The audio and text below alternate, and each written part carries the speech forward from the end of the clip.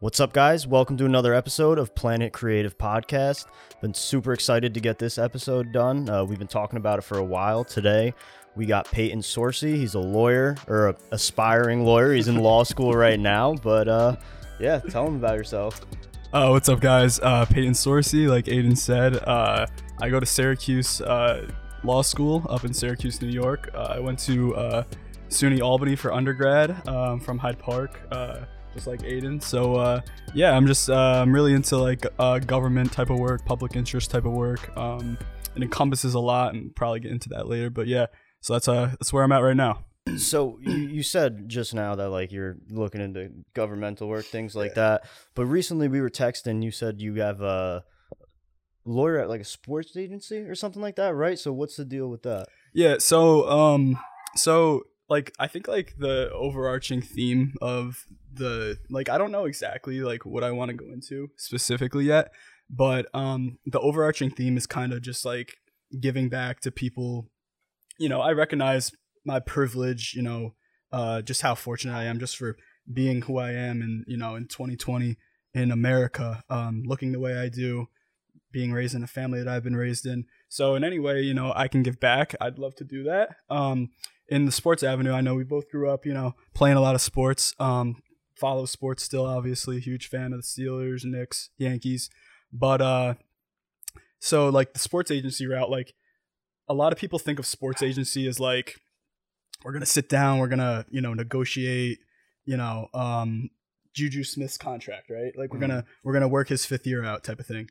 But it's not necessarily all that. Like if you just saw, he paid like $25,000 worth of layaway, like Christmas presents, like in Pittsburgh and stuff like that. And then he paid like something else. So like, it's like a guy like that doesn't have a schedule where he can just like schedule these things. Like he's, practicing, working out, studying his playbook, studying the scheme. So people on the back end have to do things like that. Like people are going to, like sports agents are going to set up, like Kyrie has like a basketball camp every year, like things like that to really like give back to the community. I'm really into, so something along those lines. So like as a sports agent, like are you always a lawyer? Like are all agents lawyers? No, actually. So 70 to 80% have a law degree. But like you don't have to necessarily like pass the bar or anything. You have to pass like a sports agency, like bar for the sports agency. Oh, okay. Yeah, so it's not like the actual bar. Nah, it's a little different. Yeah. So is that the route you want to go, kind of in the sports world? Because obviously, like you said, we've played sports, both of us, our whole lives. Or like you mentioned earlier, would you rather take it more towards like the governmental route or like the criminal system route, something like that, or like even my mom does corporate, like So I mean, something that I've learned is like learning what you don't want to do is just as, if not more important than learning what you do want to do. A key, bro. You know what I'm saying? Yeah. I wanted to be finance so bad and just kept failing in math classes. And I was like, you know what? Maybe this isn't for me. Exactly. So like I said, I mean, like I have like an overarching theme of what I do want to do based on my experiences and things like that. We could probably get into a little later. But I know I don't want to get into corporate. Like I think, in my opinion, like I couldn't sit at a desk all day and work for, I don't know, a big firm. Yeah, I can tell you from seeing my mom too. It's not. Yeah. It doesn't seem worth it. Yeah. Like she tells me all the time things like, sometimes I wish I went with a firm instead of this, just because got to deal with a lot as a corporate lawyer. That's all I'm gonna say. We could talk off air a little more about that, but she's got to deal with a lot. Yeah, that, I mean, like the only way I would justify it is like I don't have that many loans, but I know a lot of, like, some people have a lot of loans, and if you graduate at the top of your class in law school, you can go to a big firm, and those salaries are very lucrative right off the bat. So like some people say in my position that want to go into like public interest or government type of work, like they'll go to a big firm for like 3-4 years, get that lucrative salary, pay off their loans, and then kind of do what they want to do. Yeah, oh, that's actually cool. Yeah. But you got to work.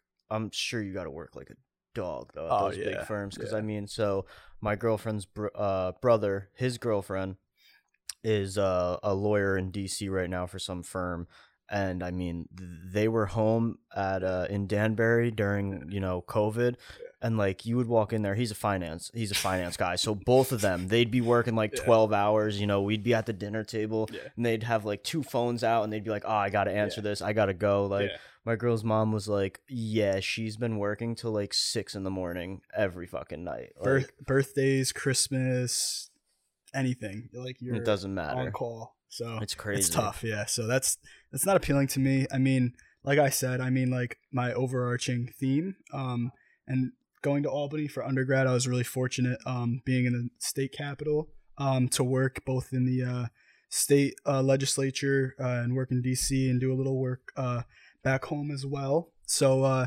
just really fortunate in that sense. Kind of really instilled my trajectory, I guess you could say, of where I want to go. Yeah. So tell us a little bit about like your experience, your time in DC, or then you were also working for, weren't you helping with a campaign or something? Yeah. So I did a couple different things. My sophomore year of undergrad, it was funny, like, like the classic saying, like right place, right time, running into people type of thing. So my roommate, Adam, in undergrad, shout out to Adam if he's watching this, he had like a fraternity brother. And he worked for Governor Cuomo in DC, and I was a sophomore. Like I really had no idea like what I was doing. I ran into this kid, and I applied to this program that Albany offered called the Semester in Washington. And basically, you apply to this program, and then from that program, you apply to jobs down in DC. So you're not necessarily guaranteed a job,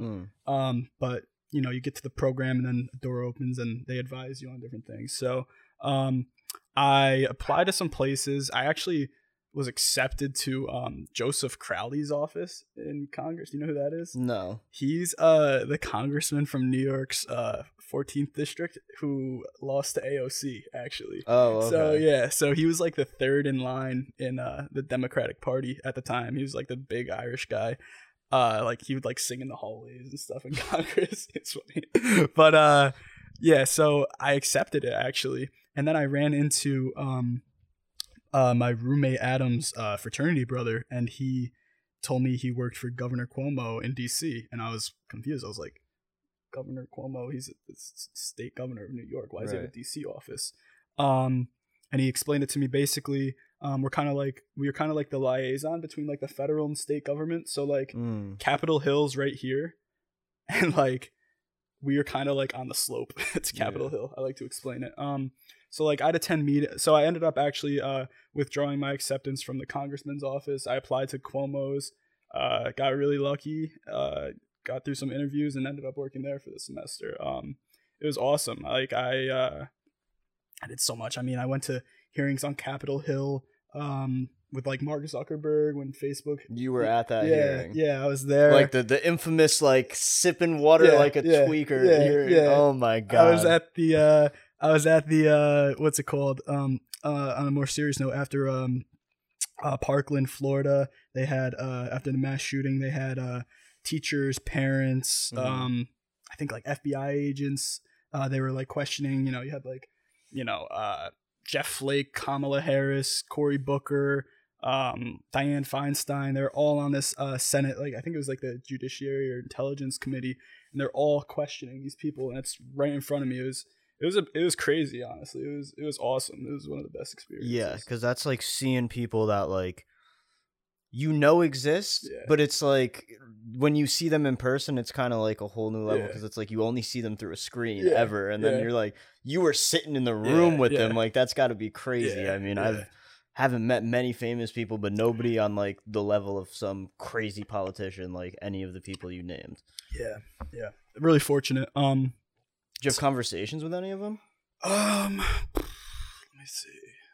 Down there, I met a couple like local congressmen that were like Albany graduates from like down like Long Island and stuff like that, but not really. But that experience was great. I mean, like the thing I learned most down there was that like networking is huge, number one, but also, like I said before, like finding out what you don't like is so important, because like I didn't know what I liked. And then I went down there, and like I was really fortunate. My boss had me look over a bunch of different things, whether it was like housing, like not a lot of people know, but actually Governor Cuomo was the secretary of HUD under Bill Clinton for like 2 or 3 years. So that's housing and urban development. Mm-hmm. So like I would look over like housing stuff in New York and like how federal policy would affect New York policy. And then I would look over environmental stuff. And then I would look over, food stamps. And I would look over like criminal justice reform and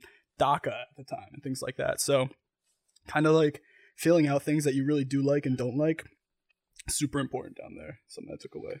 Yeah, so besides that, what would you say was like the biggest learning experience for you while in DC?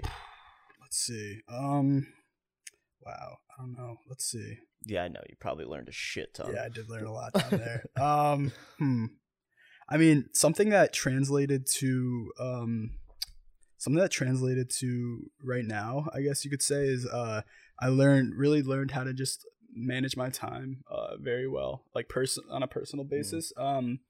I learned that like because I was taking classes down there at the time, and it was just a lot. Like I was working all day, I was taking classes all day, and it was a lot. So just time management, but also I mean like I know a lot of people have like this like bad outlook on like politicians and people, and don't get me wrong, there are some people out there that don't do things the right way, but like not all politicians and people in government are bad people. A lot of them I think have good at their heart. They have the right intentions. Well, I think something, and this is if anybody watching who doesn't already know this about me, huge conspiracy theorist guy here. Like I'm a huge conspiracy theorist. Oh yeah. That's sick. So like not any of like the super crazy ones. Like I don't believe the earth is flat. So like let's not even go there. Yeah. But like for me it's kind of like I believe a lot of politicians go into Washington with the right thing in mind and in heart. But I feel like after years and years of being there, like they become corrupted. So like, for instance, like, yeah, maybe, I don't know what year, Nancy Pelosi or Mitch McConnell got elected, but like they've been lifelong politicians. They're both in their 70s now? Or Nancy's in her 80s. Yeah, 80s. Yeah, she's like in her 80s, yeah. Like you can't tell me that after all that time, like nothing's gotten to them, nothing, you know what I mean? And that's the thing is like, I truly believe a lot of people who go into politics have the best interests for the country and the people in mind. But I feel like once you get there, sometimes it's hard to not get corrupted, because I mean you look at some of these people, I mean what's a congressman's salary, like 160 I think. Yeah, and then half of these people are in Congress for whatever a term, and they come out millionaires somehow. You're like something's going on here. In my opinion, it's like the influence of K Street. Like K Street is like a infamous street in DC that's all lobbying firms, and that kind of can lead me to my second experience. I got really lucky to work so I worked down in DC for like federal kind of stuff, and then I got lucky to work up in Albany for the New York State Senate Deputy Majority Leader. His name is Michael Gianaris. He represents, so like ours is like our state senator is Sue Serino, like a lot of people know, back home in Hyde Park. And this guy represents like Astoria, Queens, Long Island City, Sunnyside, Woodside, all these different things down in Queens. So I've actually never been, which is pretty, it was pretty ironic. I mean, I got paired with this guy, really awesome guy, and, got to go down there. And so saying is like, as like in the Cuomo internship, I was very like behind the scenes, like research, like writing memos. Whereas for the senator in Albany, I was taking meetings for this guy. I was on the floor with him during debate. I was providing different materials. So I was a lot more hands-on.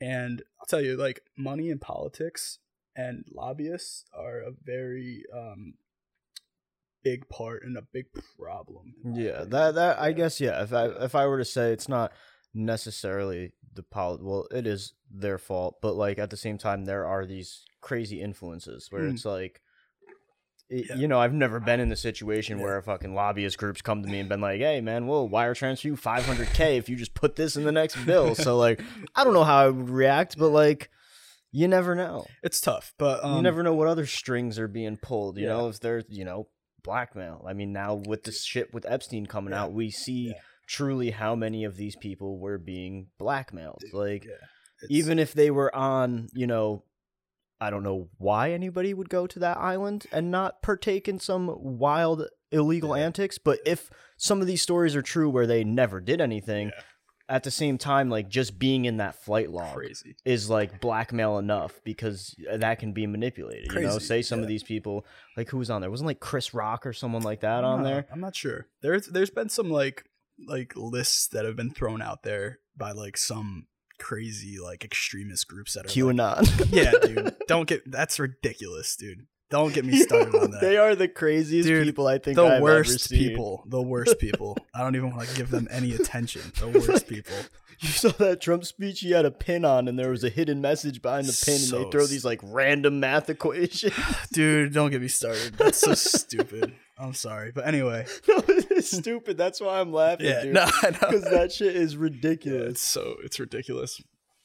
But so like I was saying, working for this guy was great. Honestly, one of the most genuine, down to earth people like I've ever had the privilege of working for. You know, grew up in a working class family. Astoria has the second highest speaking Greek population outside of Greece in the whole world. Yeah, so it's very diverse culture down there. He's a great guy, Senator Gianaris. He went to like Harvard Law School, graduated with Obama. Like walked into his office one day, and this guy had like a Christmas card from Obama chilling there. I was like, that's pretty. That is kind of dope. Yeah. But great guy. Really in it for the right reasons, in my opinion. Two things that really stuck out while working for him was one was he was like the champion of this bill in New York. It was pretty controversial, which shouldn't be that controversial in my opinion, but some people like to twist it. It like eliminated cash bail for some crimes in New York. They passed it, which was interesting. It's all about like Khalif Browder. Like, have you like followed that story at all? I haven't followed the story really, but I know the name. It's like he was he stole like a backpack, and his bail is like very small. Oh, yeah, okay, yeah. I know what you're talking about now. And he was on Rikers Island, you know, for like a year just on bail for like $100. And then didn't he end up like killing himself? Yeah. So he did my senator did a lot of work with that, and you know, small petty crimes where people, my opinion, just it basically the bail system works where you shouldn't have to pay. It works as you shouldn't have to pay for your freedom. You're innocent until proven guilty. You're not guilty until proven innocent. And it works where rich people or people with money can afford to just go out on the streets. And you look at like actual research, like one night in jail increases your chances of like recidivism by like threefold, fourfold. One night in jail of just like being held in there on $100 bail, like your chance of like sexual assault like skyrocket and things like that. So just touching, like they've done studies where like just touching the criminal justice system like that increases all these different chances. And basically, you know, like let's invest in better ways to, you know, rehabilitate these people. Let's not hold them in jail. This guy was held in there for a year because he couldn't afford $100. Yeah, it's kind of like one of the problems I see with the criminal justice system is instead of like trying to rehabilitate these people, you're basically just like setting people up for failure for the rest of their lives. And I mean, I get it. Yeah, there's like, you could take GED classes, you could read books and all this other stuff. But like at the same time, if you look at prisons around the world, like I can't remember if it's like Sweden or Switzerland or one of them, but they have like one of the lowest recidivism rates, and they treat them like, I mean, these guys are basically in like a hotel is what it looks like. And look, I'm not saying that like rapists or mass murderers should get that kind of treatment, but like if you get picked up dealing on the corner, like most, you know, probably I'd say 8 or 9 out of 10 people who are dealing on the corner in a major city probably don't want to be doing that. Like they would much rather be doing something else, but it's also, you know, some people don't have the means. I mean, yeah, like anybody can flip their life around, but at the same time, like some people start a little further behind, or some people start with some roadblocks in the way when trying to get their life together. And it's just, I don't know. One of my biggest things is the criminal justice system when it Yeah. comes to law, because there's just so many flaws and so many, like, whether it's the privatization of prisons or all that stuff, that to the point where it's kind of like college, where instead of being something to benefit people or help them change their lives or, you know, anything like that, it's just a business at this point. And like, not to compare college and the criminal justice system, but they both have just become big business in this country just as much as a fucking, you know, bank is or anything, a Walmart. Like, dude, like in the United States, there are private prisons. They have to keep a certain threshold of people. Like, think about how backwards that is. Like, why should we, like, it's like they want people in jail. They do. They make money. They profit off of this. So I don't know. There's a lot of things. But like I said, very fortunate to kind of be on the inside of all this stuff, because when you're on the inside, you really see how difficult some of these things are, and you get a little more empathy for these people. There are a lot of good people in there. No, I don't doubt it. I don't doubt it. You know, and this is something I say, look, and I'm going to bring it back to AOC. I don't agree with a lot of shit AOC says. I'm just going to throw that out there. I don't identify as Democrat, Republican, conservative, liberal. I think all their fucking shit just stinks. And I don't agree with AOC on a lot of shit, but the one thing I will say that it really does seem about AOC compared to some of these other politicians is that, like, she at least does seem like she has the best interests. Whether what she thinks is going to be best for the country and the people is actually best for the people is up to your debate and interpretation. But at the end of the day, she does seem like she cares. I mean, I've seen videos of her calling out all different Congress people, Democrats and Republicans, being like, "Oh, you don't take money from lobbying groups? Oh, what's this then?" And like pulls out receipts. Like, I remember this one video was like 5 minutes long of her just calling all these fuckers out. She's savage. And it's just like, that I have to respect, you know. And it's just everything's so divided, and that kind of ties into my next question. While you were, I know obviously you're kind of a Democrat, right? Definitely. And I lean very far left. Did you, you know, at your time in Washington or in some of these internships, did you meet anybody who was a Republican who you guys may not have agreed on shit, but like you could still discuss it, you could still talk about it? Because that's a problem in this country now. You look on Facebook, you look on social media, it's just a shitstorm of curse words, calling the other person an idiot just because they don't see your viewpoint, which I think is dumb. Because that just causes more discourse at the end of the day. Agreed. There needs, like you said, there needs to be a lot of compromise. I think like at the core of, you know, finding people and actually sitting down and discussing these things is coming just from a very objective standpoint and realizing that, everyone's view on these things are shaped by so many different factors, you know, where they grow up, you know, what their parents preached, what, you know, like what news channel do you watch? All these different things influence their perspective on how they view things. So yeah, I definitely had some constructive. I've had constructive conversations with people. Definitely in DC, in the New York State Senate. I mean, even if you look at, like, speaking of AOC, she has a bill with Ted Cruz, actually. Like, he's in the Senate, she's in the House, but they have a co-sponsored bill that would put term limits on members of Congress. I didn't know that. Yeah. Ted Cruz and AOC are teaming up on a bill to put term limits on people in Congress, which is like, these are commonsensical things. Like, why should Nancy Pelosi be in Congress for, you know, 30 years? Like, why? We should encourage people, in my opinion, of the background of AOC, who were bartenders, who she pays her interns. Not a lot of people pay their interns. She pays her interns, which is that's like huge. Not a common thing. No, not at all. The political world. Oh, not at all. Not at all. In DC, I was completely unpaid. My one roommate, actually, he we joked, his grocery list every week would be a loaf of bread, rotisserie chicken, a jar of peanut butter, and then he would find different dinners that he could like get for free at the Capitol, because, dude, you're working for nothing. And again, that kind of reestablishes a cycle of, you know, so say I come from a family who my family can afford to house me. Right. They can pay for my food. They can pay for me to go out and network and do this and that. and then I'm getting this internship, I'm getting all these connections, and then I'm gonna get that job, like and not my kid. necessarily a level playing Yeah, field. it's cyclical. You know what I mean? If you have more money, you're obviously could be more likely to get that internship Exactly. just because you can afford to Exactly. not be paid for a summer. Yeah, exactly. Which, like, I understand as well. I've done internships Yeah. not being paid, Yeah, and yeah.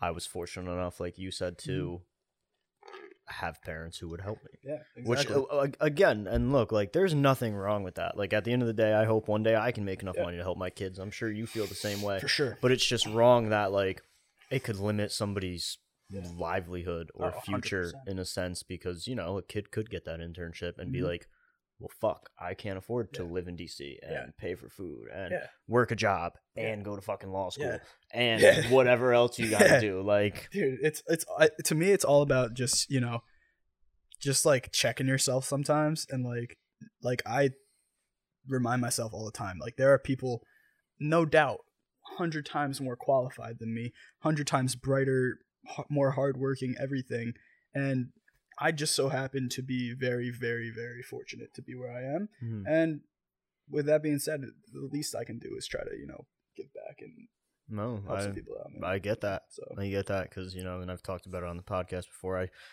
That's why I got into marketing. I mean, yeah, I sucked at finance and math, but at the end of the day, I also didn't like, within my finance classes, everyone was kind of every man for themselves. Whereas like when I got into marketing, everything was team based. Everything, and like now I like what I do with small businesses in the Danbury and Connecticut, New York area, because it's like I'm actually helping their business. Yeah. I'm helping them. Yeah. Like, I'm giving something back to the community I lived in or where I once lived if I have a client in New York. And I just think that's something that's cool. And it's like you said, like, you get to give back. And I don't know, it's just people have been acting fucking crazy this past year, dude. It's weird to see. Like, it's very fucking weird to see. And like you said before, like, everything's based on what news channel you watch, this and that. And then I think a big thing, and I kind of want to talk about this now that I just learned you were at the Zuckerberg trials, how big of an impact social media has on this. Yeah. Because and people like to blame the algorithm and they like to blame Facebook. But at the end of the day, like, as a marketing person, as somebody who understands social media, and I'm not going to say I understand the algorithm because I don't even think the people who code the algorithm understand the fucking algorithm. But the shit you see on your Facebook feed that you're getting mad about and leaving Facebook for Prager or Parler, whatever that fucking app is, you're the reason that shit's popping up on your Facebook feed. And yes, it is somewhat of Facebook's fault, but also it's sending you the shit that makes you mad and the shit from the left or vice versa, or the shit from the right if you're a leftist, because that is what gets you to like, comment, get into arguments, share. Like, if you didn't share that stuff, if you didn't like that stuff, that wouldn't pop up on your feed. I mean, do an experiment on YouTube or Facebook and just search puppies and only like videos of puppies. And guess what? Every time you go on that social media app, all you're going to have is fucking puppies. It is what you do on it all. Twitter is a little different because, you get a lot of retweets and shit like that from other people. But Facebook and Instagram, like, that is, as much as they are responsible for the discourse, I don't think Americans realize how responsible they are for the discourse as well, because they're the ones reacting to these posts. And social media plays a huge impact because you can fucking find whatever. Like, what was that video during COVID? The beginning of COVID, probably around like May, it came out with that woman who was calling out Fauci, and then it turned out that she was a complete fucking lunatic. Yeah, she was from like... What was a pandemic. Was that what it was called Plandemic. She was some like random lady from... Was she from a different country? I don't know. Like, no, she was from here, I think. Yeah, well, she works with Fauci in like France or something on like an AIDS vaccine, or she says she did. Who the fuck knows? Completely like non-credible. Well, like, that's the thing with social media now is like you can find whatever the fuck you want, and now with that app that I just said, Prager's that online school, if you want to fucking call it that. Parler is the app, I think, and that's just like. One, you're just making it worse by going into your own little echo chamber of. I'm pretty sure it's for people on the right.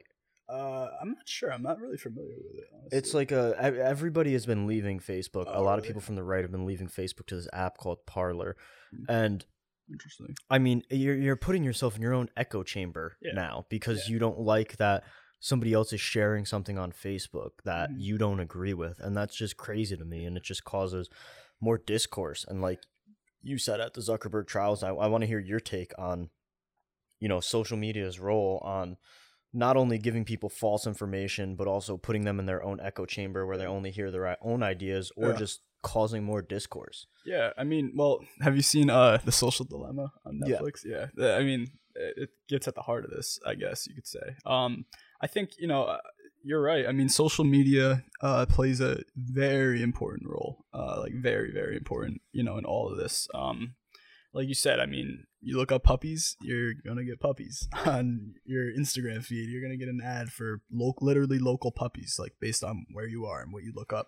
I think it's important, though, like you said, to really engage and not just be so narrow-minded in things that you look up. Like I was actually listening to the other day. I was listening to Bernie's podcast on Joe Rogan. And then right after, I was listening to Ben Shapiro's. So like, if you get a little bit of both, I think it's really important, because once you start going down this narrow path of, you know, like solidifying your own ideas, it's just dangerous, because you know, you're just confirming these truths.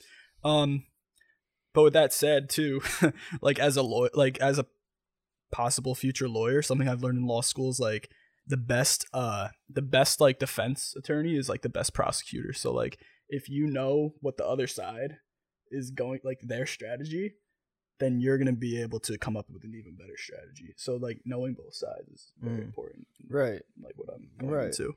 But and I also think knowing both sides is important, not only for like an offensive or a debate reason, but I also think it's important because, you know, it helps you to understand other people, because something, you know, while talking to my brother a lot over this pandemic and with the election and everything, like something that he kept saying, and I think it's just so true, is that you may have this idea in your head based off of your political party that this is what's best for everybody. But what you see as best for everybody, is it actually best for everybody? And if it is best for everybody, is everybody really going to have access to that? Is it actually going to be best for everybody like you think? Because chances are there's going to be some people who it's not best for, who it's going to go against. There's going to be some people who are pissed off by it.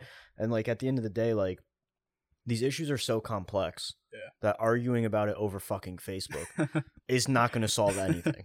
Just saying, like, no matter what, there's always going to be some sort of cause and effect. You put one bill in place, well, now you need another bill in place to compensate for what that bill's lacking or for what that bill's taking away from. So complex. Like, there's no one answer. There's no one bill. No.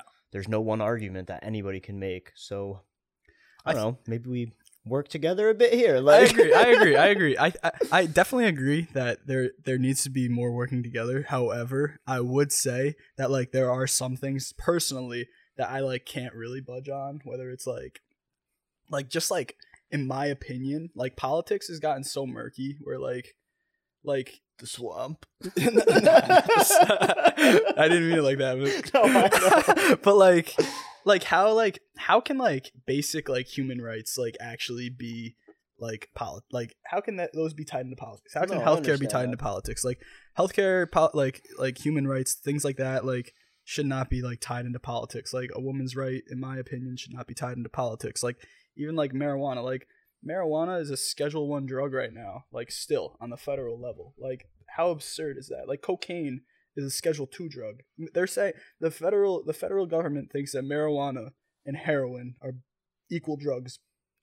According to them, they're both Schedule I, where cocaine is a Schedule II. Like how absurd! Like some of these things are commonsensical. They are, you know and I definitely think that it is good to have some hills to die on. I guess you could say, and I think it is. But the other thing is, if you have a hill to die on, make sure you know what the fuck you're talking about. Like, don't be trying to spew. Like, I think it was Candace Owens was on Joe Rogan, like, spewing some nonsense about global warming. And then was like, well, this isn't my hill to die on. And Joe Rogan's like, okay, so why are you talking about it for fucking 10 minutes? I saw that like, one. Yeah, I saw that. I saw that episode actually. Like, and no, I agree with you. There are some things that I don't think, like, you know, you don't have to budge on everything, but at the end of the day, like, I think, you know, you can still work with somebody else to find a common ground because you know, like you said, from your experience, most people in Washington are good people and they want to get good stuff done. So it's like, I'm sure they would be open to working together, but like, I don't know, man. It's just so I feel like it's so far gone at this point with all of the lobbyists, and that may be like a cynical, negative outlook, but like with the lobbyists, the corporate interests, like all those things are like, I mean, like, let's be honest here. Why is marijuana probably a Schedule 1 still? Probably because of Big Pharma. Like if we're being real, I mean, it started off in around the Prohibition area as a racist thing, but at this point, why is it like that? Because probably Big Pharma and other companies that would lose money based on, like, think about hemp. Hemp wasn't legalized for mad long. Dude, the two biggest lobbying industries opposing marijuana legalization right now, alcohol, tobacco. Why is that? Because their profits are going to go down. Hell yeah, and good. Yeah. Everyone's addicted. We almost like killed the cigarette industry. Our generation was almost the end of the cigarette industry. And then they were like, listen, motherfuckers, we got this sleek little USB drive that you can put some nicotine into. Now it's like I'm sitting there. Now it's like, I mean, I use a Juul. Now it's like the fucking thing disappears. I'm like, where the fuck is it? What's going on? Like, you know, like it's just, it's all fucking... It's all a game at the expense of us, and it sucks. And like, you know, I know, like I said, I don't identify as right or left. I know there's things that we don't agree on because I text you about shit because one, even if it's something I know that we're not gonna have the same opinion on, I text you about it because you're intelligent. I know we're not gonna argue about it. We can both have a conversation, and at the end of the day, like, I learned stuff from you. I don't know if you learned shit from me. I'm not gonna sit here and be like, I know everything about the government. Like, I learned things from you. I'd like to say, like, probably, like, I don't know, just a chimp in a sense who's interested in a few things, and like I like to talk to people about it, and I like to get. It's like, you know, I text my dad about it, even though he's, I don't want to call him conservative, but he's more right leaning. Yeah. And I'll text him about things that I know we won't agree with because I would just like to hear his opinion. And at the end of the day, like, you're going to find fucking common ground. You're going to, like, I bet if you sat fucking Ben Shapiro and Bernie Sanders down in the Joe Rogan podcast, I bet you there'd be 2 or 3 things where they'd be like, no, I agree with you on that. I get that. Yeah. Like, I think, you know, something that, you know, I think from the outside looking in, so like I'm in law school, like I'm a 1L right now. Like I just got my first semester done. And like one thing that like from an outsider looking into law school, like I think it's easy to kind of think of like politics and law like as very similar, but like I've come to learn that they're really not. Like my classes were literally like civil procedure, which is like how to file and like when to file documents and motions in the courtroom. Contracts, which is contracts, like pretty real dry estate, there. all that. Yeah, it's tough. What else? Torts. So like torts are like wrong, like assault, battery, negligence, things like that. And then I had like a legal writing class, and I'll take like property and crim law, constitutional law, and things like that next semester. But like one thing it's taught me is where it does actually intersect with like politics, which I found helpful, is that like you need to be as objective as possible. You need to take any emotion out of it and really see from the other person's side. Like you can't, if you're going to be a lawyer and argue a case on behalf of your client and you're going to be emotional and not like see the other person's side, your strategy is garbage basically at that point. You need to be able to analyze both sides. You need to be able to take your emotion out of it and really step back and look at the bigger picture. And I think if you can apply that same mindset to politics or life, anything, it's important, you know? So that's I mean, and So, I mean, are all these people in Washington lawyers? I mean, look, obviously AOC isn't a fucking lawyer. Didn't go to law school. There's probably some few outliers there. Yeah. So, I mean, there's a lot. A lot of people have JDs. A lot of people did go to law school. I mean, like you look at there are some outliers. I mean, like the astronaut just got elected in Arizona to the Senate. I did see that. Yeah, like a football player, like a guy down in Texas got elected to Congress. He was like an ex-football player and stuff like that. That makes sense. Yeah. Texas. Like. So I mean, yeah, and I think it's important, you know, to get a variety because, you know, as much as I'd say like don't get me wrong, it's very important to have people like. Wouldn't it be great if we had engineers, construction workers, bartenders, everything in there? At the same I think that is great, but at the same time, like there are people that need to you know, like write these bills, and right? I think you can't just have fucking like in law school football player possible CTE like writing a fucking bill. Antonio or like my dumbass, I'm horrible at spelling. Like you have me write a bill, like people are gonna be reading it and being like, what the fuck? Yeah. So I mean, I think there's a place for that. However, do I think that Congress and politics and government is filled with too many lawyers? Yeah, for sure. I'm actually reading Obama's book right now, A Promised Land, and something I think is important is like I don't know how much you know about like Obama's like history before he like got into like politics or anything, but like he worked as like a community organizer at like a battered women's shelter in Chicago. So like yeah, he was a lawyer. Like he graduated from Harvard Law. Like he was a professor at like I think Chicago Law School, and like it's important. Like he had that, but he also had like real life hands-on experience in inner city Chicago. You know, he grew up, you know, in Hawaii, like in a working class family and things like that. So I mean, like having those like actual hands-on opportunities, you know, combined with having a law degree, I think it's, you know, it's pretty important. You know, yeah, it's just like. I don't know. I mean, something, in my opinion, needs to change. But so like, is that your dream? Is that your end goal to be into politics, or is it to do something else with, you know? Is it to be a sport agent? Is it to, or you don't even really know yet? Dude, I have no idea. Which is fine. I have absolutely no idea. It's fine. I have a fucking marketing company and do a podcast, and sometimes I'm like, I have no idea what I'm doing. Like, dude, I like to take it day by day, and I think that's the best strategy, man. I think when you plan too much and you like, I'm sure you can agree, like, bro, like you look back to like high school, I think I pictured myself maybe studying accounting in college. Bro, I thought I was going to be taping ankles as an athletic trainer. Like, dude, so like when you plan these things out, man, like it never works out. But that's the beauty in it. You take it day by day, you just keep going and you know, learn along the way. I think it's important, man. Yeah, I definitely understand that. 3 schools, 3 different majors. Yeah. Like I went 4 different majors. First school, I was an athletic trainer major. Going in first day of classes, I was like, "Fuck this! Yeah, I'm gonna be a business major." Business major. Left that school.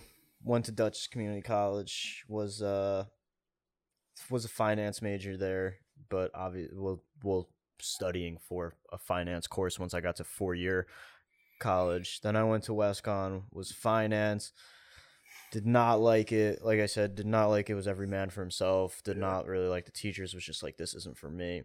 Then I was like, maybe I'll try law. Switched to law departments because I had a really good teacher. It was actually a great story. Wow, I just remembered this. So my professor, because you had to take business law for a business major. Yeah. So I was already in a law class, and I talked to my professor. He was like, yeah, switch. You can switch. And then, you know, if you want to be a lawyer, once a week we meet.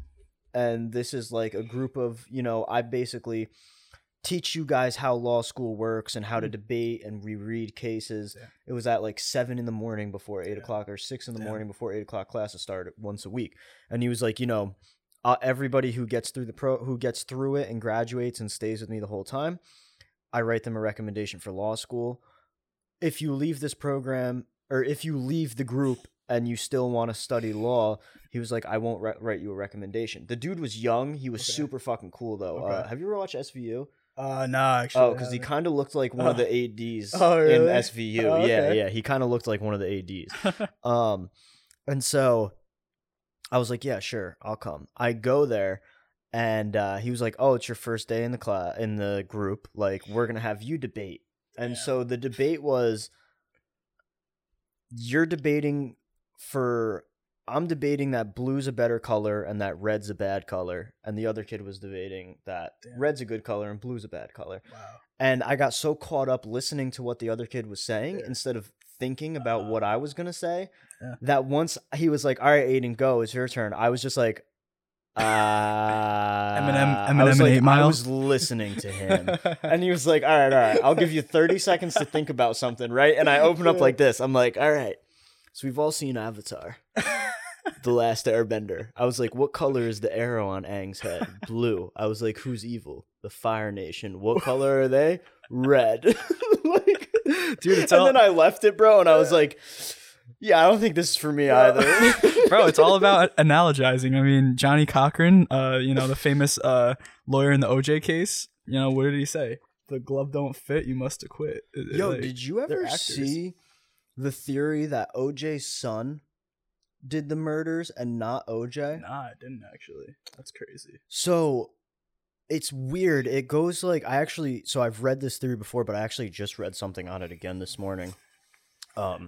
And so his son had already like beaten and almost killed an ex-girlfriend.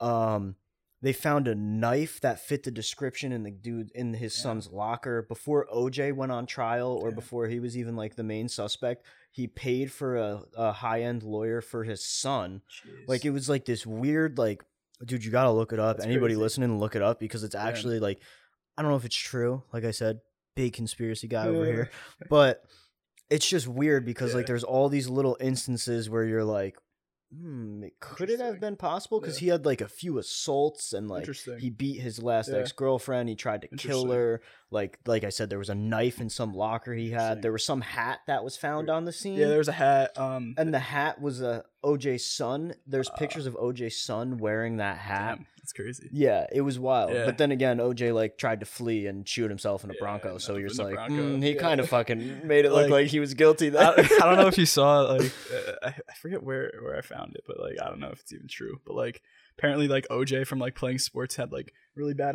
arthritis in his hands. And have you seen the scene where like his lawyer Johnny Cochran's like, the glove don't fit, you must acquit, and like he tells OJ to like put the glove on from the scene, and like OJ like puts it on, and he's just like struggling the whole time, it won't come on. Apparently like he told OJ like not to like take his arthritis meds for like a month before trial, and his hands were all swollen, so when he's like trying to put the glove on, like usually it would have fit, but like his hands were all swollen, that thing like wouldn't pull down. I heard there was something too with like, there could have been something with like sugar pills or something like that, because when you take some type of like sugar or something like that in a capsule, because when you take it, it makes your fingers like a little bit thicker, like not to the eye, but like if you were to try to put something on, like it wouldn't fit.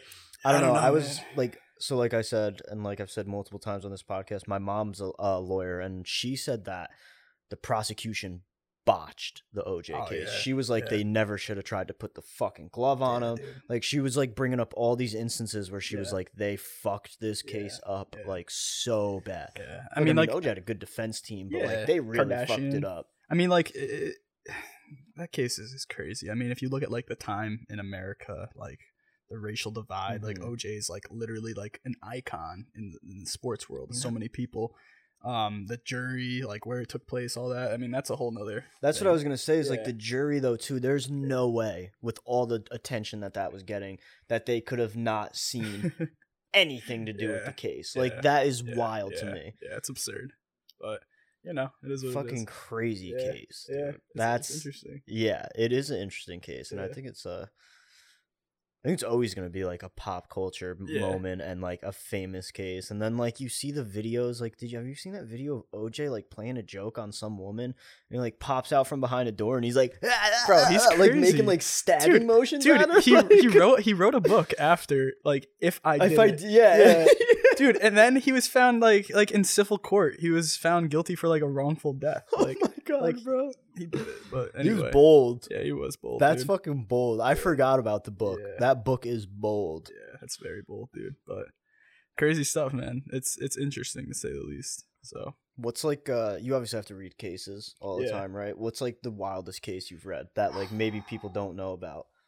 Let's see. Like, you know, it's not one that you learn in social studies in high school. Okay. Well, like a couple things like that I learned that was pretty interesting was like assault. Like, so like the difference between like battery and assault is like battery there needs to be like actual like touching. So like what constitutes touching, like intentional touching, right? So like it's basically like what would infringe on a reasonable person's expectations of bodily like autonomy. Yeah. So like if I were smoking a cigarette right now and I blew it in your face, that smoke could count as touching, and you could technically sue me for battery. And if you argued it, but how do you assault someone without touching them? Well, no, it's assault is simply the infliction of like fear or what's the word for it? So assault could be like mental. It's mental. It's all mental. They call it like a touching of the mind. Yeah. So I didn't like know that. I read a case where like this guy all he did was he grabbed like a gun on his waist and he shook it at a guy, and the guy he had like mental stress from it. He had therapy. He had to miss work, and the guy who shook his gun for no apparent reason actually like owed him a lot of damages for mental assault in that case. So yeah, there's a lot of things like little nuances, man. It makes you really think. It makes you dissect things. Well, it's also weird too because like I remember in that business law class, like everything, and like our professor stressed this, like everything is all about like, would a reasonable person believe this? But then it's like my definition of reasonable could be different from your definition. So like that's what was cool to see on the tests was like you could write something, he wouldn't agree with it, but like you'd still technically get the question correct because you explained yourself. And it was mad funny. His tests, he would like put our names in it. So it'd be like, Aiden put out a flyer for this and then for this deal. And then somebody came into his store and he said, nope, this deal doesn't count. And it was like, well, what is like, is the deal real? And it would be like, because there was some, I don't know, in business law, there was some weird thing like advertisements aren't. They're invitations. Yeah, they're that's not, what it is. Yeah, advertisements are invitations. They're not offers. Yeah. So it would be like little, but he'd use like the students' names in it. It was mad funny. Yeah, that is funny. I just got done with finals actually, and do you know how like grading goes in law school? Fuck no, bro. Dude, what? It's crazy. So like basically, like not a lot of people know this, but like basically, so like in my class, right, there's 150 kids. Like law schools are really small, and they split you up into sections. So like when you say class, do you mean like your graduating class, or like a fucking lecture hall? Okay, yeah. So my graduating class, and then they split you up into three. So like 3 classes of 50 people. So like lectures of 50 people, right? So you basically like my whole semester. I'm not kidding. I basically read like all day, all night. And no, I believe it. That's the same shit my mom said. She would read. That's it. Just fucking all day. Yeah, dude. Like it's crazy. Like I'm reading this Obama book right now, and I'm like analyzing it, like looking for the rule and the holding and dissenting opinion. And I'm like, yo, like I can just sit back and like leisurely read this. This is crazy. Like what's wrong with me right now? But basically, so like you read all these cases, you're learning all these new like themes and theories and things like that. And you're preparing for class, and like how they like how law school works is like I explain it to people like in undergrad, like the teacher asks a question, what's 5 + 5? Raise your hand, you say 10. In law school, they go, what's 5 + 5, Mr. Sorcy, and then you say 10, and then they keep questioning you. It can go for 1 question, 2 questions, or it can go for 10? an hour. Why is it 10? Is that what it's like? Yeah, why is it 10? Well, could you look at it another way? Could it be this? And I mean, that's cool though, because they're like making you think. Yeah, it's not just like a fucking teacher being like, nah, you're wrong. Yeah, fuck off. So like I like to think of it like a lot of high school and college. It's very like you regurgitate information, and what's the capital of New York? Albany. It's not that. It's always, well, why? It's always explain more. And then on top of that, so you're reading and you're preparing for class. It's, a lot of people like think of law school as very competitive, which it can be. It doesn't have to be, but law school is basically grade on a curve, and you get one grade. So your grade is your final. That's it. That's the only grade you get. So like, you know, in high school, college, you get. Are there like tests and shit? Nah, it's just your final. So everything leads up to your final. It's crazy. So, you know, high school, you get 20% participation, 20% quizzes, 50% tests. Fuck participation. Homework, yeah. You have no choice in law school. I was always the dude who just like went to class, minded my own business. Yeah, like I we'd feel be you. in groups and the teacher would be like, oh, you know, like what's fucking, I don't know, what's the click-through rate mean on email marketing? And like for my internship, I did email marketing, so I knew it. And I'd like whisper it in my group and they'd be like, Aiden, like raise your fucking hand. And Yeah. I'd be like, nah, like you could say it. I don't feel really you. care. I Like feel you. I feel you. take my answer. Yeah, like it's cool. I feel like, you. It's interesting. I mean, like, but it like I'm saying, like, damn, good thing I didn't go to law school because I'd be like, leave me alone. dude, your whole grade hinges on your final, and not to mention you're graded on a curve. So 5 kids have to get A's, 5 kids have to get D's and F's, and everyone else has to fall in between. And so, okay, in college, right, you get a 93. You're looking at like a minus, right? In law school, that 93, it might mean you have a B minus because 20 other people got 94s and 95s and 96s. So it's competitive. So weird. It's tough. But with all that said, you know, I'm really enjoying it. It's You get a passing grade and still fail. I mean, Is that like what you're saying? Technically, Dude, yeah. I'd be so mad. It's It's- like, oh, it's you got stressful. an 88, and it's like, sorry, that's an F. Like, fucking wild out. Well, that's why Start you- ripping my textbooks in half. Dude, you hear like I'm not saying this happens. Like I've never seen it, but I've heard. Dude, like you'll hear of kids going in libraries at other like high top tier schools and ripping pages out of textbooks, or like sharing notes with people and changing like 2 or 3 words to make the definition of something completely wrong because they're competing. Dude, it's crazy. I'd be pissed if Dude, I was like, it's yo, bro, crazy. let me copy your notes. And they just were like, hold on. Yeah, dude, or like people walking out of tests and being like, "Yeah, bro, like it was all about you know, battery," and you walk in and it's all about like negligence. Which So is you like, can't fucking trust anyone. You can, dude. Like, I've you know, you can trust people. You know what I mean? Alright. Well, that's good to hear. I trust. I love my roommates. I love everyone at my school. So I've gotten very fortunate personally. So, but yeah, That's dope. it's a different environment to say the least. You know? That's dope. So Yeah, man. what's next for you then? Another semester? Yeah, man. I got another semester. Right now, I'm kind of just at home working. How long till the bar? 2 years? 1 year? You take it.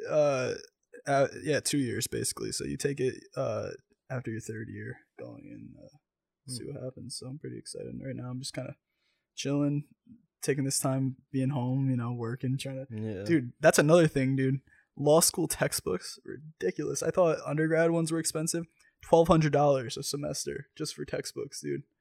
In law school. My mom still has all hers. They're like all lined up. They're Yeah. just like full of fucking cases Yeah, and shit. yeah, Like yeah.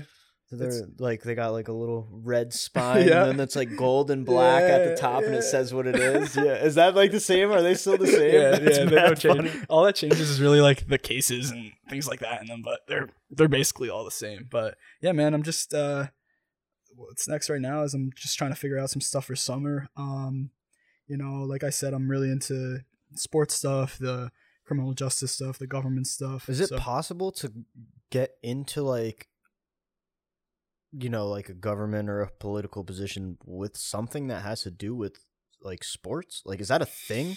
See, it's Because sports in this country are like pretty privatized besides Yeah. like Olympic sports. Yeah. So I mean, like government, no, not so much, but like you could be in you know, in like as a sports agent and focus on things like especially like I'm kind of gravitating towards it because like if you look at it now, like players have so much autonomy. Like if you look at like the playoffs, right, in the bubble, like when the occurrence happened in Wisconsin and the Bucks literally sat out that game, like culture, like you know, like current events and sports have so much intersection, and these players, they really do have such a big voice. You look at Kaepernick, LeBron, anyone, say what you want about them, you know, have your opinions, but they really do influence a lot of people. If you look at like dude, like I forget how many polling places, but like the NBA and like the Lakers alone They with paid Staples for Center, some, right? dude. Didn't They opened like so many Yeah, polling I places saw for that. people. Like it's awesome. Like Mhm. things like that.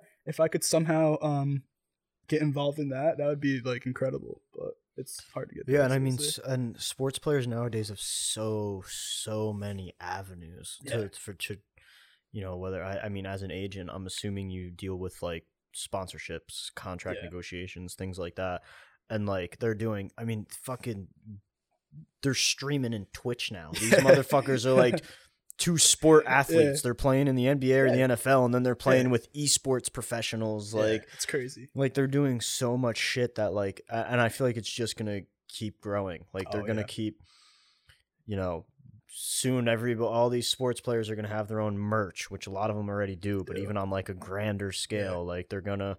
And I mean, do agents kind of follow an athlete even after they're out of that professional spotlight? Because once you're in, as a LeBron James, once the NBA's over, like the end of your career isn't over. LeBron James could do whatever the fuck he wants after. So like I'm assuming he would still need an agent. Well, I mean, his particularly is like his what's his name, like Sean Paul or something from like he's like his high school friend. And No, not Sean Paul. What the hell is the guy's name? Isn't it? Don't they call him like Rich something? I don't know what his name is. I know but who you're like, talking about. It's like one of his boys. yeah, it's like like one all of of his his boys. boys help him out, and now the dude manages like all of these athletes. Yeah, just sick. But like this is a guy who's like he did not go to law school. He's just straight up like in the trenches, like learning this stuff, getting his hands dirty, like from the jump. But awesome. But I don't know. I mean, like I think it's kind of like a case by case basis because like a guy like LeBron, yeah, he's gonna want like an agent down the line. But like, say you're just like a offensive lineman. Say you're an offensive lineman. Say you're like fourth line fighter in the NHL. Say you're like Steve Novak, right? Like on the Knicks, like the 3-point dude back in the day, right? So like, if you're Steve Novak's agent, right, he might not hire you as like a personal agent, like post NBA, but like you have to set this guy up with the correct, investments and like plans on spending his money. Agents are like handling that too. Oh yeah, they like handle their finances and all that. Yeah. I didn't know that, dude. Because think about it, it takes Steve Novak one wrong cut on the court and his career is over. Like what else is like? It takes some of these guys who go to college for a year, right? Have no degree. Takes one wrong step, your whole career is over. So you gotta like Johnny Manziel, someone like that. Like these guys. Like I mean, he comes from a lot of money. Dude, the shitload. Yeah, of money. like a lot of money. But like, I think that kind of plays into his attitude once he got to the NFL. He's ridiculous, too. dude. That guy's ridiculous. I really think that played into his attitude. And like, 100%. dude, I'm not knocking him. Phenomenal athlete, but like, I saw him on a podcast the other day, and he was just like during the podcast, just like sitting there ripping cigs, drinking beers. Like Mike Studs. Wasn't Mike Studs? Yeah, it might have been Mike Studs. Yeah, right. Yeah. He's just like ripping bogues. Like I'm just like, dude. Yeah, he's shocked. What happened? Like. But I mean, like you said, family money. That's that fucking Texas money. I think it's from oil or something. I'm not sure. too. Yeah, I just know he was committed to Oregon at first, and then he decommitted, went to A&M. I mean, he was like my favorite player in college. Dude, he was fucking nasty. Dude, he's insane. And then he just got to his head, man. He didn't prioritize right. I hope it doesn't happen to Baker. I think Baker's got a better head on his shoulders. Yeah, personally. I mean, that first year he had me worried though. Yeah. His rookie season, he really had me worried. He's on every commercial now, though. I mean. Yeah, it's fucking sick. It's sick. You see him on everything. That like Hulu commercial where he's got like the weird bodies on. Saquon, that shit's funny. But damn, man. I didn't realize agents handled like finances and all that shit, setting you up with like investment bankers probably and stuff like that. Well, or not investment bankers. What the fuck are they called? Not an analyst either. What the fuck is it called? Like manage someone's money. Like a financial advisor. Yeah, there you go, an advisor. Yeah, fucking said every other financial position besides that. Yeah, you just gotta be like, it's like a very well-rounded thing. I mean, personally, I don't know if I somehow end up down that avenue if I'd want to be, specializing in that because there's it's like a team probably. Yeah, it's very team focused. However, I would definitely want to be on the back end of things with like some sort of like community, like whether it's like sports camps, whether it's doing things in inner cities, whether it's like I said earlier, Juju paying off $25,000 worth of layaway Christmas presents for people. Yeah, which finding is dope. finding different avenues to give back. I think it's pretty cool. Yeah, especially this year. That's a cool thing to do because it's like some of these families. I mean, I feel bad like some of these families, like there's no way they were able to fucking No. afford stuff, which is just so unfortunate because no kid fucking needs that. No kid fucking needs that, and it's just it sucks. And I was luckily I've been fortunate enough, but like, yeah, good for them. And I think who else used to do it? Somebody was it like Chad Johnson used to do it like every year. Do you remember that? Did he? It was Ocho Cinco. I think was it Ocho Cinco? I don't know. He might have. I think it was. Yeah, he fucking used to go into like it would be like. I think it was like back when like fucking Toys R Us was still a thing, or maybe it was even like Megatron, one of those guys. Okay, but like back when Toys R Us was a thing, I remember every year there would be like a clip of him like running up like 80 fucking K. That's awesome. Yeah. I think stuff like that's great, honestly, and to play a little role in that would be incredible, fulfilling. Yeah. So. Just sucks though, because you gotta wonder some of these dudes, not any of them, but like there's definitely fucking assholes out there who do it as a PR stunt. It's like these dudes that are like walking up to homeless people and they're like, "Here's a fucking 10 bands, bro. Let me put this on TikTok." Like, I don't like that. There's only one dude that I fuck with who does that on TikTok. I can't remember his name. It's like Aka something, not academics. Fuck that dude. But TikTok's addicting, by the way. He owns a gas station in Fresno, California. Okay. And he started just like posting TikToks of the homeless people who would come in, and he would like be like, "All right, I'm gonna give you 10 seconds to grab whatever you want in the store," and he'd be like, "Whoa," and count like mad slow, and he would let him get a bunch of stuff. That's amazing. So then he put his address in the bio and a Venmo link in the bio, and people started sending him money and packages, and people started sending him so many packages that he had to like get a PO box and shit because he was getting so much shit. And now like. Dude, one of the homeless guys is like somebody paid for him to like stay in a hotel for a month. Wow. So like another homeless dude like couldn't get a job because he didn't have an ID. Wow. He paid for him to get his ID. Like someone got their bike stolen, and like the whole community in TikTok that follows him is always like they'll send like $100 in Venmo and be like, give a $20 lottery ticket to the next 5 people who come in here. Like that's like one of the only dudes I respect, because I'm like, you're actually like doing like you're not taking this for yourself, and he rarely even like posts his own face in it. So it's amazing. Like you're not taking this for yourself. And I think he's from like Jordan or really? Like Palestine, like somewhere out in the Middle East, and like he's even posted TikToks of like his family members over there, and he'll like send packages and money over there to give to people in the streets. And like incredible. His cousins will send him the videos back. And like that's like cool to see. But then you have like some of these schmucks like they're just trying to get subscribers or followers, and it's just like, fuck you. Silly. Yeah, it's silly. Like, if you're gonna do that, fucking just do it. Don't fucking post it or anything. I don't know. Then you gotta wonder, because remember when that fake homeless ring got busted in Hyde Park? No. Remember those dudes who used to stand by Stop and Shop where Dunkin' and Leclerc's is? No, I didn't know that. Dude, there were and they used to wear like full camo and like pose as veterans, and then they like clapped, like the cops like arrested them because like somebody saw them like going back to like a house or something. Crazy. Like they were like lying about it, bro. Dude, that's wild. That's wild. Fucked dude. Up. That's and so they're crazy. Probably making like decent money. Like they had like it was like 5 or 6 people who would just stand in different spots in like the Hyde Park, Poughkeepsie area. Bro, I up in so going up to school in Syracuse right now. I mean, living in DC, it was very ironic actually. Like DC, I believe it's number 1 or number 2 for homelessness per capita in the United States. Like, how ironic is that? The capital of the United States has the highest homeless population.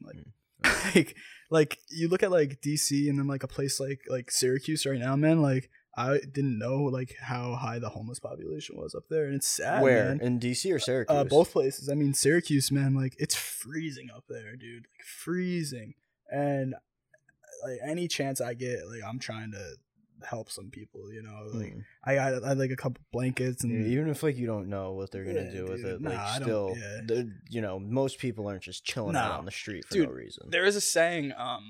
Where was it? It was I heard it.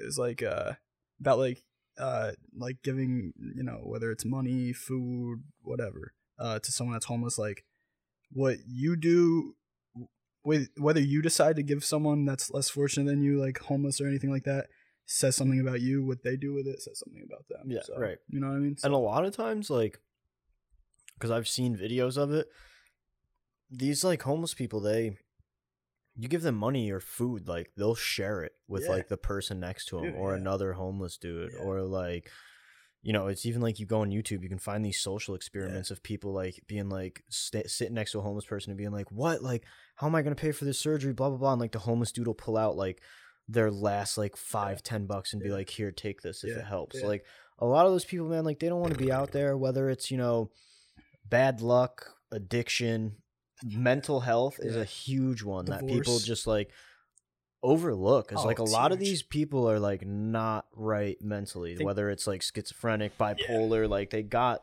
whether it's, you know, maybe they OD'd, their brain's never been right since. Like there's a lot of that goes on too, where it's like it's just fucking shitty because you know these people can't do anything. Yeah, and I hate to bring it back to you know, politics and all that, but like what I've learned is something that's interesting is like politics, like being on the inside, it really does overlap with all these things, whether it's, you know, mental health, you know, housing, you know, like medical expenses, things like that, like foreclosures, bankruptcies. Like, why are these people out there?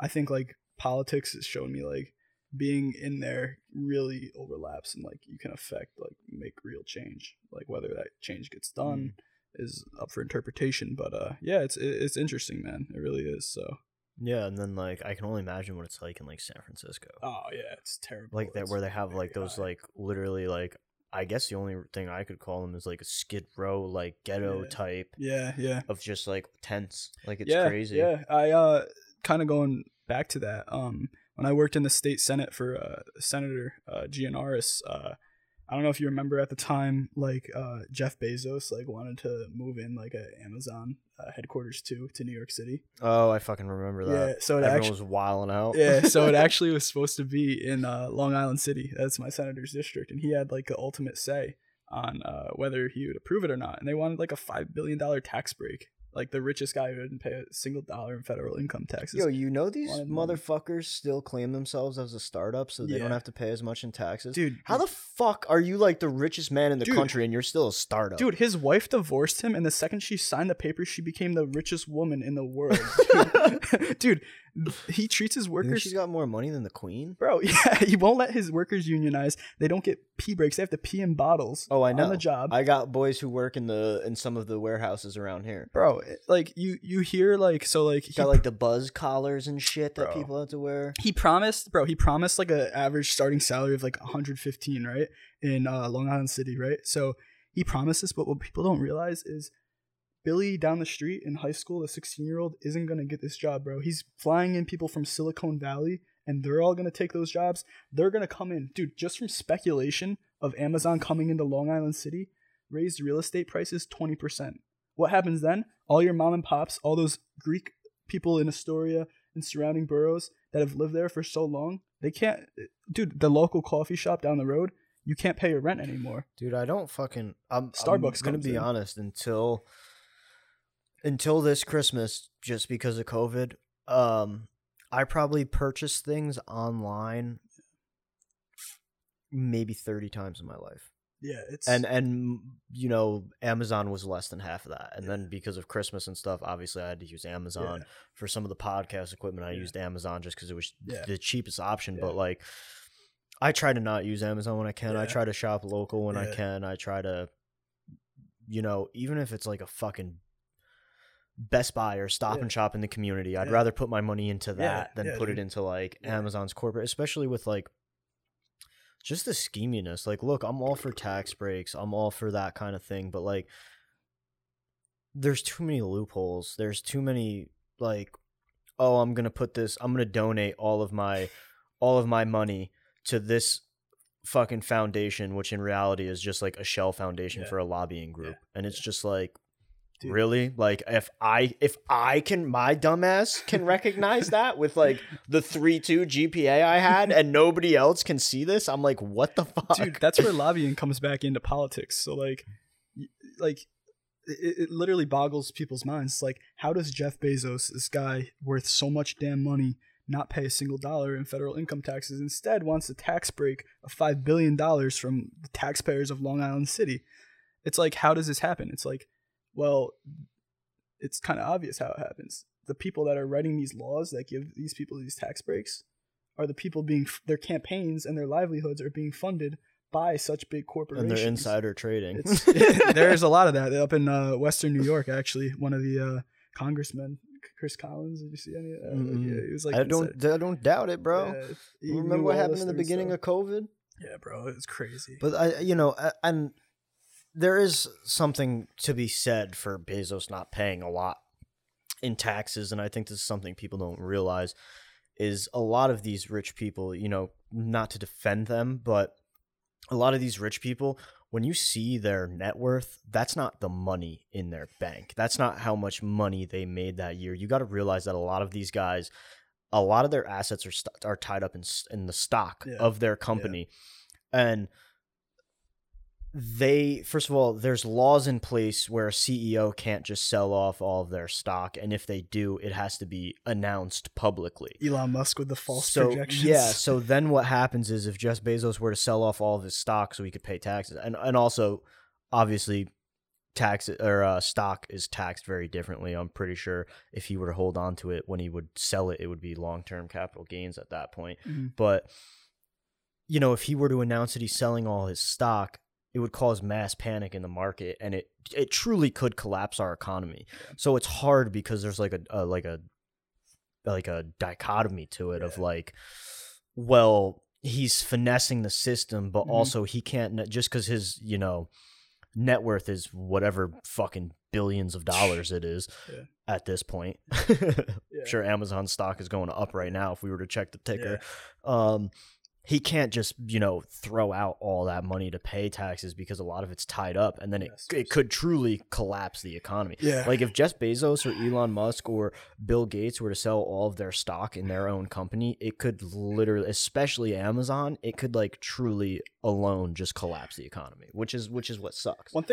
One big problem I have with Amazon is that like, if you look at like their business model, it's really corrupt. Like what they do is like, say you're like, like Etsy is very like, I'm gonna make my own bracelets on Etsy and sell them, right? Mm-hmm. So like Amazon could have and was like that for a long time, but what Jeff Bezos and Amazon would do, so like say I make like my own Apple Watch band, right? Mm-hmm. I make it at home. I'm a mom and pop. I sell it for $5 on Amazon. What Jeff Bezos would do, and it's kind of how he got Monopoly, is he would make the exact same one, sell it for $3, make your business go out of business, and then he would rise up and just have the whole market to himself, which is just corrupt. It truly is a monopoly. Yeah, it's a whole I mean, the monopoly. man started off selling fucking books. I don't know how we got here. Like, I remember my dad ordering books off of Amazon when it was just a fucking bookstore. Yeah. And now it's like, it went from Jeff Bezos having a fucking piece of plywood with 4 2x4s for desk legs and a fucking banner written in shitty spray paint that said Amazon to now he's like, what the fuck is his name in Batman or Superman? Lex Luthor or whatever? Like, it's just like, what the fuck? Yeah, dude, it's crazy. He's making like his own robot suits now and shit. I'm like, what is going Jeff on Bezos with this dude? I'm not a big fan of that guy. Yeah, you know what's even scarier though is that there's people even richer than him. I saw this video, one of those things on YouTube where they talk to like, it's like, oh, we talked to a lawyer about this and that, or oh, we talked to a financial analyst about this. So I was talking to a financial advisor who dealt with high value, like super high value clients from around the world who like, and he was like talking about how he's seen bank accounts that have more money in them than Jeff Bezos' net worth. And like I said, like those billions of dollars you see as Jeff Bezos' net worth, I think something crazy like 70% of Jeff Bezos' net worth is tied up in stock. Yeah. Like there's people in the world who aren't public figures, so they don't have to announce their wealth, who literally have Jeff Bezos' net worth money in liquid fucking cash, which is like big oil guys and things like that. I mean, a lot of them too are probably like like in Saudi Arabia where they still have like the princes and all those kinds of things. Like, and like think about Dubai, like fucking 20 years ago, Dubai looks like that fucking planet in Star Wars that Luke Skywalker was on. They got Lambo police cars. Yeah, now they have fucking Lambo police cars and like the most crazy buildings in the world because they found oil. Like there's got to be some people with stupid money there. It's crazy. And I mean, I don't know how tax laws work in Saudi Arabia, but like who the fuck knows if they even like pay taxes or anything like that. Like I'm not sure how that works, dude. Other countries, like the fucking Queen. Like I bet you the Queen don't pay taxes. Her schemey ass. So yeah, man. I mean, I think this is a good spot to wrap it up. Is there anything you wanna tell everybody? Any words of advice, words of wisdom you got for the people? Geez. Dude, I don't know, man. Just do what you love. It's corny, but don't do something that you're gonna lay your head down at night and be happy about. I've watched some of your other ones where you explained what you want to do to your parents, and like I forget, like were they for it, or like kind of like my dad. So with what I do, so my dad didn't really give a fuck. He was like, you might as well go for it. You're young enough that if you fucking are dirt poor because you aren't making enough money, at least you can bounce back from it. And my mom was like, no, go to get a real job, insurance, 401k, blah blah blah, like but like me and Matt Stu were talking about when he was on, like from mothers, like that's more of a thing of like, not that they don't think that you can do it, it's more so that they just want like the best for you immediately. You know what I'm saying? So I never took it as my mom didn't think I could do it. I always took it as like, she just wants what's best for me. And I mean, truly, there's times where my girlfriend's asleep and I'm awake at night being like, I'm still not making as much money as I want to. Like, I fucked this up for a client. Is this really for me? Like, I don't know how good this podcast is going to do, like that kind of thing. Because, I've put money into this podcast. I bought good equipment. I put money into my own business. And it is a scary thing. I'm not going to lie. And I mean, I don't tell my parents a lot of the stuff, but there are times where I'm like, what the fuck? But at the end of the day, then I'm like, well, I could be making a stable income and have a 401k and all that, but there's also ways where I can set myself up for a future now. Like I opened a Roth IRA.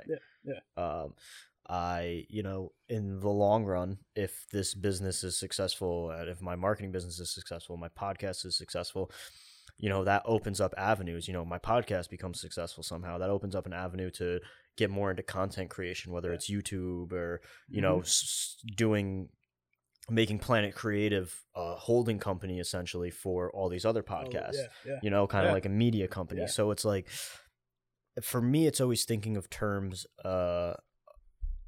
it's a marathon at the end of the day. It's not a sprint. Like, I could have gotten a job in marketing and been making around what I make now, or maybe even more, but like, I don't want to be locked in that 9 to 5. There's days I wake up and I'm like, I got all my work done for the week. Let me just check my emails, get my social media posts ready for my clients. And then, Hannah, what do you want to do with the day? And like, I'll take that any day while making less money than like being locked into a 9 to 5 where my boss could easily be like, I need you to stay 4 extra hours today and I'll see you tomorrow at 7 o'clock. Like, and to me, like,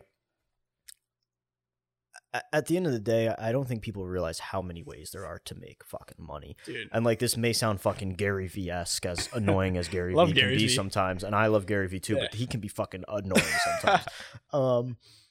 There's so many ways to make money, whether it's fucking stocks, fucking TikTok, social media, affiliate marketing, fucking flipping things, buying sneakers cards and flipping them, man. Sports cards, sneakerhead days, like anything now. Like, there are so many ways to make money, and I feel like people just don't realize that. I mean, and passive income, vending machines, ATM machines, and like, there's little things like that people don't think about that you can do. And I'm not saying fucking, or like you said, Etsy.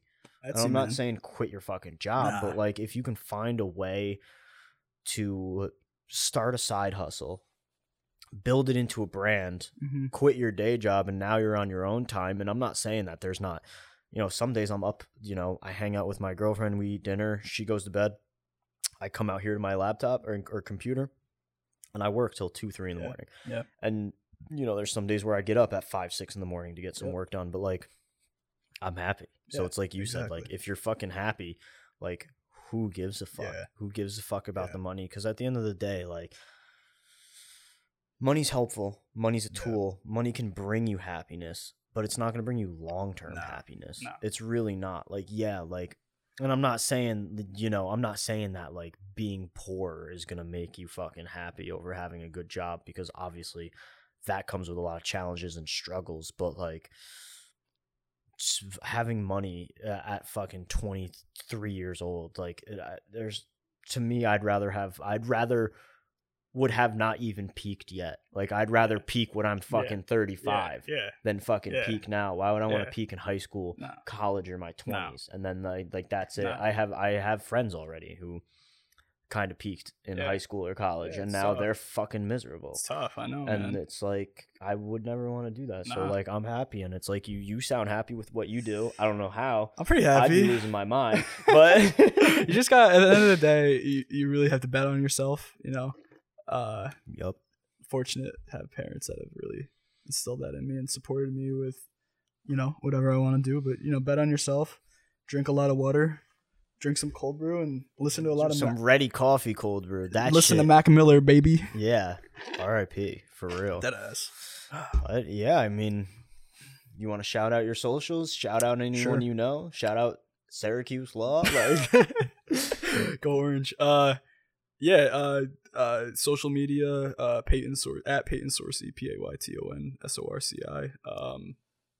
What else?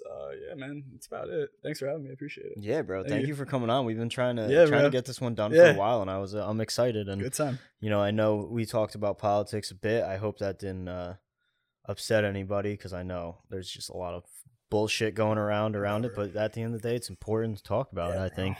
I think you brought up some fucking good points. I'm happy I had you on. Appreciate it. I hope your next semester of law school goes well and nobody gives you some fucking fucked up notes, because that would suck. Pray for me. My head will be I in hope my you get that internship too. Thanks, bro. I hope you get it. We'll see. There's a lot. I gotta. I mean, bro, you worked for Governor Cuomo and you worked in DC. Like, I'm sure you'll get this fucking agency internship. We'll see. I hope you do, and I mean, I know you're gonna do something big. You too, bro. For sure. Believe in you. So, but, you know, thanks for listening, guys. You know where to find us on Instagram at Planet Creative Podcast, YouTube at Planet Creative Podcast. If you're watching on YouTube, don't forget to like, subscribe, comment, whatever you got to do. Yeah, that's it. Thanks for watching, guys, and we'll see you next time.